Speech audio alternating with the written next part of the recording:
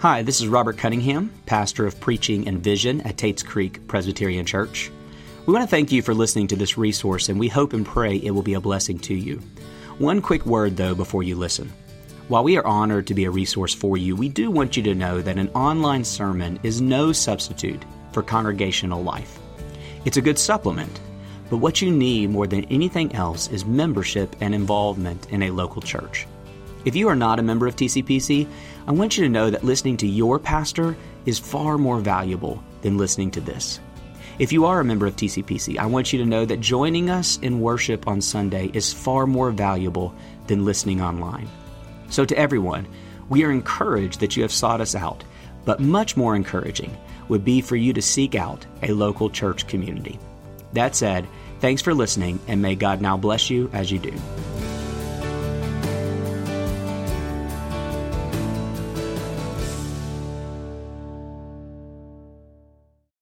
So we are finally here. The year 2021 is finally upon us. The day the world has been waiting for, honestly, since last March. And as you probably expected, everything is about the same. Yes, there's some new hopes. There is hope of a vaccine. Yes, Dante Allen did get a play some minutes last night, and the Cats finally got a win. So there is some hope. But for the most part, it looks like for the foreseeable future, the beginning of 2021 looks more like the end of 2020. And I think most of us have realized that, honestly. We knew things weren't going to change in an instant just because the clock struck midnight. In fact, a few weeks ago, I was out shopping the day before Christmas, like I always tend to do. And of course, everything was gone. The shelves were empty, everything had been picked over, all except in one section. At every store, if you go to their office supply section, there are stacks upon stacks of 2021 yearly planners. If you still want a 2021 yearly planner, you can go to the store today and get 1 or 5 or 10. I promise. There's plenty of them there. We have learned our lesson on planning, perhaps forever. And it's crazy to think that this time last year, how many churches were rolling out their yearly plans, their new visions, completely unaware of what was about to happen. But you can rest assured that I have no new plans to offer you for the new year. One, because like Mark said, I'm an intern, and I can't imagine what the leadership of this church would do if the intern started rolling out his vision for TCPC in the upcoming year. But two, and more importantly, our passage offers us no new plans. Did you notice that?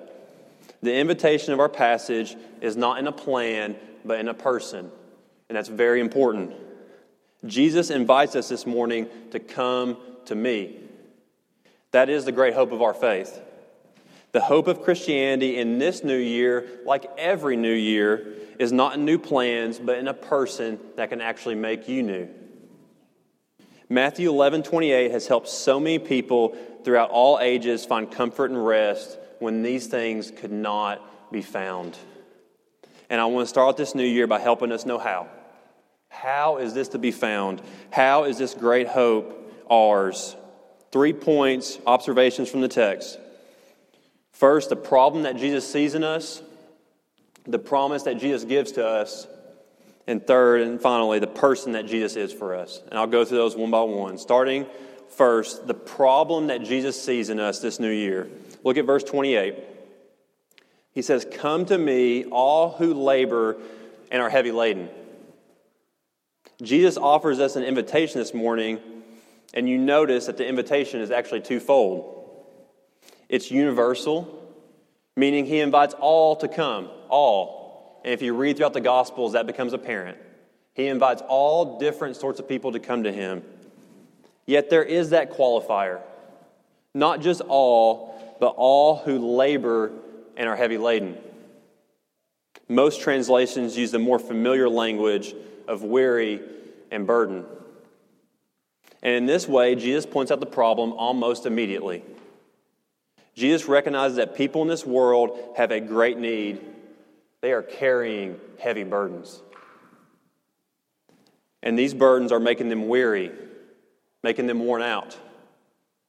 And we might not use that same language very often to describe ourselves, but we for sure feel it. Every time we turn on the news, every time we lay our heads on the pillow at night, every time the alarm clock goes off in the morning, there seems to be a growing weariness in us. Where is this weariness coming from? What exactly are the burdens that Jesus is talking about in this passage? There is no clear indication in the text what this burden actually is. He doesn't come right out and say it. You could look ahead to Matthew 23:4, where Jesus says that the religious leaders of the time are putting a really heavy burden of their laws on the people, and the people can't carry it. So you could say this might be a religious burden that Jesus is talking about. But there seems to be more here than just a religious burden. Of course, it probably includes that, but Jesus is most likely speaking about more. It's interesting to note that one of the most beautiful passages in all the Bible about Jesus comes right in the middle of great controversy about Jesus. Jesus has spent all of chapter 11 leading up to this point in confrontation. It's really interesting. He has been confronting his disciples and John the Baptist as they've been questioning who he really is, if he's really the Messiah, or should they expect another. He has just come from confronting the lack of repentance of cities where he has done most of his mighty works, and they will not repent. And this pressure, this confrontation is mounting to such a point that many comment that when Jesus speaks these words of comfort to us this morning, he is actually himself a man of burden.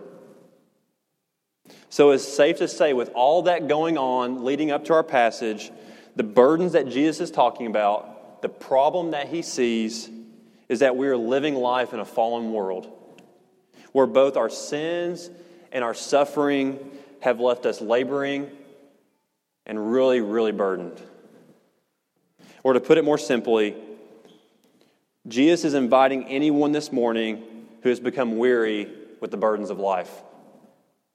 When he says all who labor, he means all who have a need, who see that they are burdened.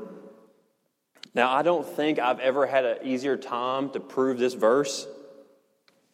We can just look around. The year 2020 was the year of being weary and burdened. So I don't think I have to convince you this morning that you have burdens. You have them. You know you have them. But what I do have to convince you of is that you don't have to carry them this morning. In fact, what Jesus is trying to convince us of is you can't carry them this morning. That's the problem Jesus sees. The people have burdens, their own sins, the sufferings they're facing in this world, and they're trying to carry those burdens by themselves, and they cannot do it. I'll never forget when I was a senior in college at Western Kentucky, and I've been going to this church in Bowling Green for a little over a year. And I was getting closer and closer to our pastor, Lance, at the time, and he asked me one day to go with him on a hospital visit.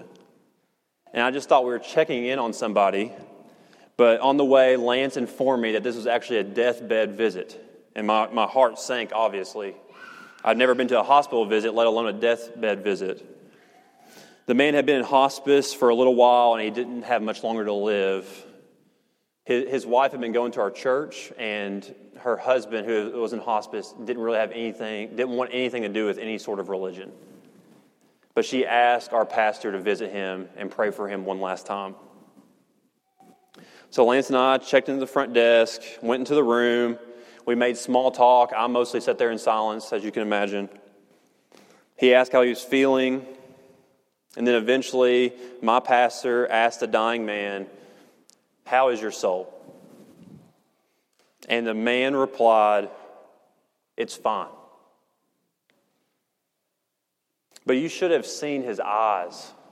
His eyes were not fine. His eyes carried the weight of the world with them. You see, this man had burdens. But for one reason or the other, he thought his burdens were his alone to carry. And those are the eyes that Jesus sees in this passage. I don't know all the burdens that you're carrying this morning. In fact, it overwhelms me to look at your faces and to imagine what could possibly be going on in this room. The sins, the sufferings, the worries, the disappointments, the frustrations. I don't know them. But Jesus does. Jesus knows that you have burdens that you cannot carry, and it is making you weary even in the new year. So the first question this morning from our text is not just what you are carrying, but why are you carrying it? Jesus' invitation is for all, but all those who are weary and burdened. Matthew 11:28 has been such a great comfort for God's people because it tells us the truth. We have burdens that we cannot carry, and our Savior Jesus, He wants to carry them. So if the world promises us burdens, what does Jesus promise us? We've seen the problem, now let's look at the promise. The promise that Jesus offers to us in this passage. You see it there in verse 28. Jesus says, I will give you rest. He then goes on to expand on it in verse 29. When he says, take my yoke upon you and learn from me, and you will find rest for your souls. The world gives us burdens. Jesus promises to give us rest. What exactly does he mean by this? It's important to note that Jesus does say rest for your soul. That is a very different rest than the world's version of rest. The world's version of rest is relentless right now, especially in the new year, every new year, offering us so many things to give us. A better night's sleep, a more relaxed mind, a vacation away. Even my beloved Beaumont YMCA sent me an email the other day saying it's time for you to recharge and rest. Probably because I haven't been there in a couple months. And of course, all these can provide real benefits. I'm not saying that they don't. But have you noticed that even the best, longest vacations never take away the burdens? They might ease the burdens. They might help you distract you away from the burdens or make you forget the burdens for a time. But the rest of the world can never take away the burdens. Which is why we often come back from vacation feeling like we need a vacation from that vacation.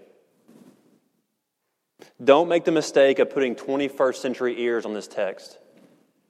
When Jesus says he will give rest, he is not talking about relaxing, resetting, or recharging. This is why in verse 29, he does not tell us to throw off all yokes, but take on a better yoke, a different yoke, his yoke. The word Jesus uses here for rest could easily be translated as relief, revive, or even better yet, restoration. It is not just a rest from your labor that Jesus is after, but a strength for life. That is what he's talking about. And we get a picture of exactly what he means in the very next chapter of Matthew. If you go to Matthew 12, it is no coincidence that Matthew uses this next chapter right after this for Jesus' teaching on the Sabbath, the day of rest. Matthew goes straight to teaching on the Sabbath to teach us what Jesus means. And in one of those stories in Matthew 12, you will find a man with a severely withered hand. His hand had atrophied, literally lifeless, perhaps paralyzed because of disease. And Jesus tells him in Matthew 12 to stretch out your hand, and when he does, that hand was restored, healthy like the other. This is a picture of the rest that Jesus is wanting to give us. He not only takes the problem away from the hand, but he restores the hand to perfect health, just like the other. So when Jesus promises he will give you rest this morning, that's the picture you should have in mind. Restoration. Not only taking our burdens, but giving health to our souls. This is a hard concept to grasp. How God's power is actually made perfect in our weakness. But I tell you, the ones that understand this idea the most, God's strength in our weakness, is not me. It's the older saints. They could tell this a lot better than me. It's the people that have walked with Jesus for a long time, especially in times of trial and suffering. I'll give you one example. Many of you might know the story of the Christian author Joni Eareckson Tada. If you don't know her story, it begins in tragedy, actually. On June 30th, 1967, Miss Tada went swimming with her friends at a beach off of Chesapeake Bay. And without checking the depth of the water, she dove in, and she did not come back up. Her friends dove in, got her, rushed her to a nearby hospital where she received this life-changing diagnosis. She was paralyzed from the shoulders down at the age of 18. Her story is amazing if you want to look it up. She has written countless books about how God has strengthened her faith through so many burdens in life. But in one of her latest books, she writes about finally being with Jesus in heaven. And here's what she says. When I get to heaven, I hope I can bring this wheelchair with me. I know that's not theologically correct, but I hope to bring it and put it in a little corner of heaven. And then in my new, perfect, glorified body, standing on grateful, glorified legs, I'll stand next to my Savior, holding his nail-pierced hands, and I'll say, "Thank you, Jesus." And he'll know exactly what I mean, because he knows me.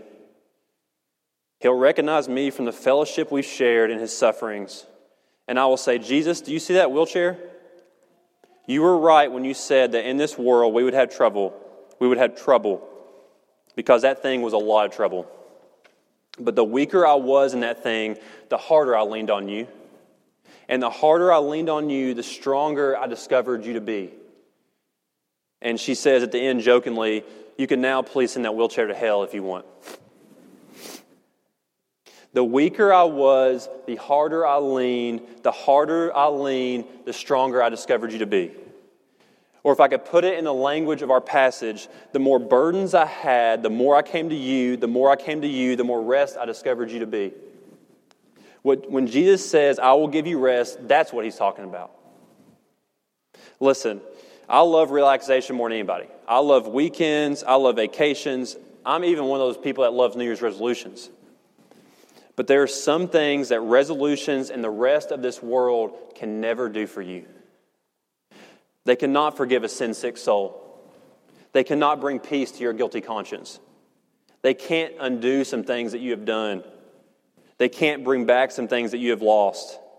They can't heal the aches of this world. They just can't. They can't give rest to your soul. But Jesus can. He came to give rest to the weary, and now there's nothing left between you and him but to come. Which leads me to my last point. How do we get this rest that we so desperately need? Jesus gives us rest by giving us himself. We've seen the problem, we've seen the promise. Now let's finish by looking at the person that Jesus is for us. Look at verse 28. The very first words of Jesus' invitation are, "Come to me." And then he bookends them by saying, "I will give you." The weight of the entire text is on that "I." In the Greek, it's actually emphatic, literally reading, I myself will give you rest. He is emphasizing it. He's doubling it. And that's because the emphasis of this passage is not on rest, but rest found in Jesus. And that's very important. Are you starting to understand Jesus' invitation this morning? The reason he can take our burdens, the reason he can take our rest, the reason he can give us rest is because he gives us his very self. That is the key to the passage. And this is what we really can't afford to miss this morning. I thought about a lot of ways to apply this sermon. And honestly, what troubled me the most this week is there are so many times in the Bible that the same promise is given, and it seems to be always rejected. I'll give you a couple. In Jeremiah 6, "Thus says the Lord, stand by the roads and look and ask for the ancient paths where the good way is, and walk in it, and find rest for your souls. But they said, we will not walk in it." Isaiah 30 is similar, the assurance of pardon. "For thus said the Lord God, the Holy One of Israel, in returning and rest you shall be saved, in quietness and trust shall be your strength." And the next line, "But you are unwilling." The prophets are telling God's people to come to God, to rest in him, and they refuse. They are unwilling. They will not walk in it. And you get to the Gospels and you see Jesus love people and serve people, and you see more of the same. People are infuriated by Jesus, including the chapter leading up to this. And that is because instead of teaching the lesson like other teachers, Jesus said, I am the lesson. Instead of saying, here's how you get rest, Jesus said, I am the rest. Jesus says, come to me. And that's the application of this text. Come to Jesus. So why didn't they come? Why do you and I refuse to come sometimes? The text gives us several good reasons to come to Him, and they could be a whole sermon in themselves. If I ever get another chance to preach, I might do that. Verse 27 says Jesus alone has all authority. He has all authority. It's been given to Him by the Father. So He's able to do everything He says He can do. That's a good reason. It also says that He alone can reveal the Father. Him and the Father had the Father-Son relationship, and He shares that with us to make us sons and daughters. That's a good reason. All these are good reasons to come to Jesus.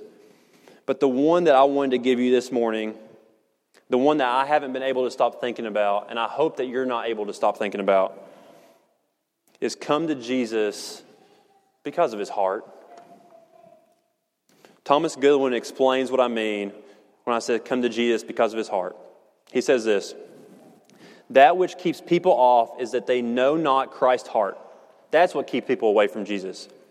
The truth is, He is more glad of us than we can ever be of Him. He that came down from heaven to die for you will meet you more than halfway, as the prodigal's father is said to do. Oh, therefore come to Him. And he ends it like this. If you knew His heart, you would. If you knew Jesus' heart, you would come. And Jesus tells us His heart in verse 29. He says, take my yoke upon you and learn from me. Why? Why should we take His yoke?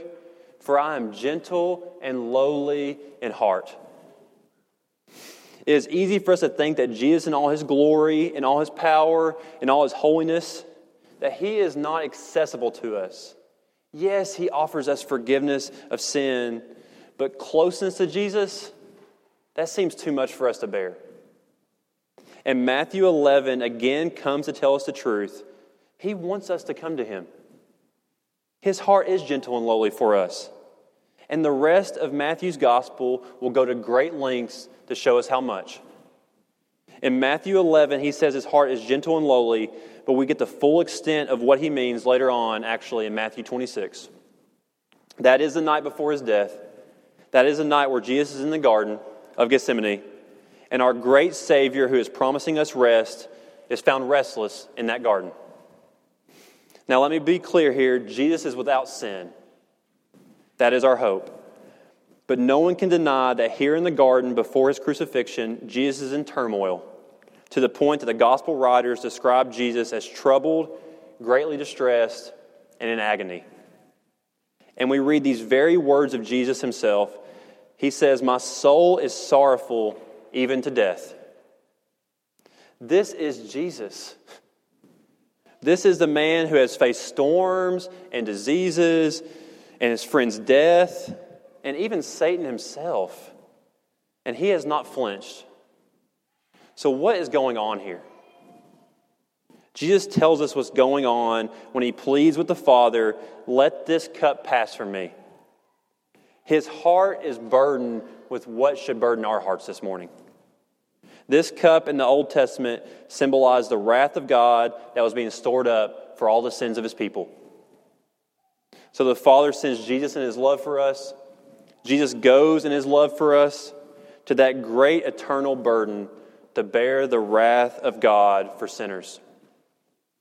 And on that cross, Jesus found death for His soul. So this morning you could come to Him and find rest for yours.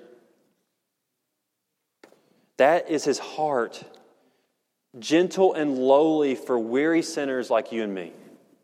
The great Christmas hymn that we've been singing, O Holy Night, might say it best.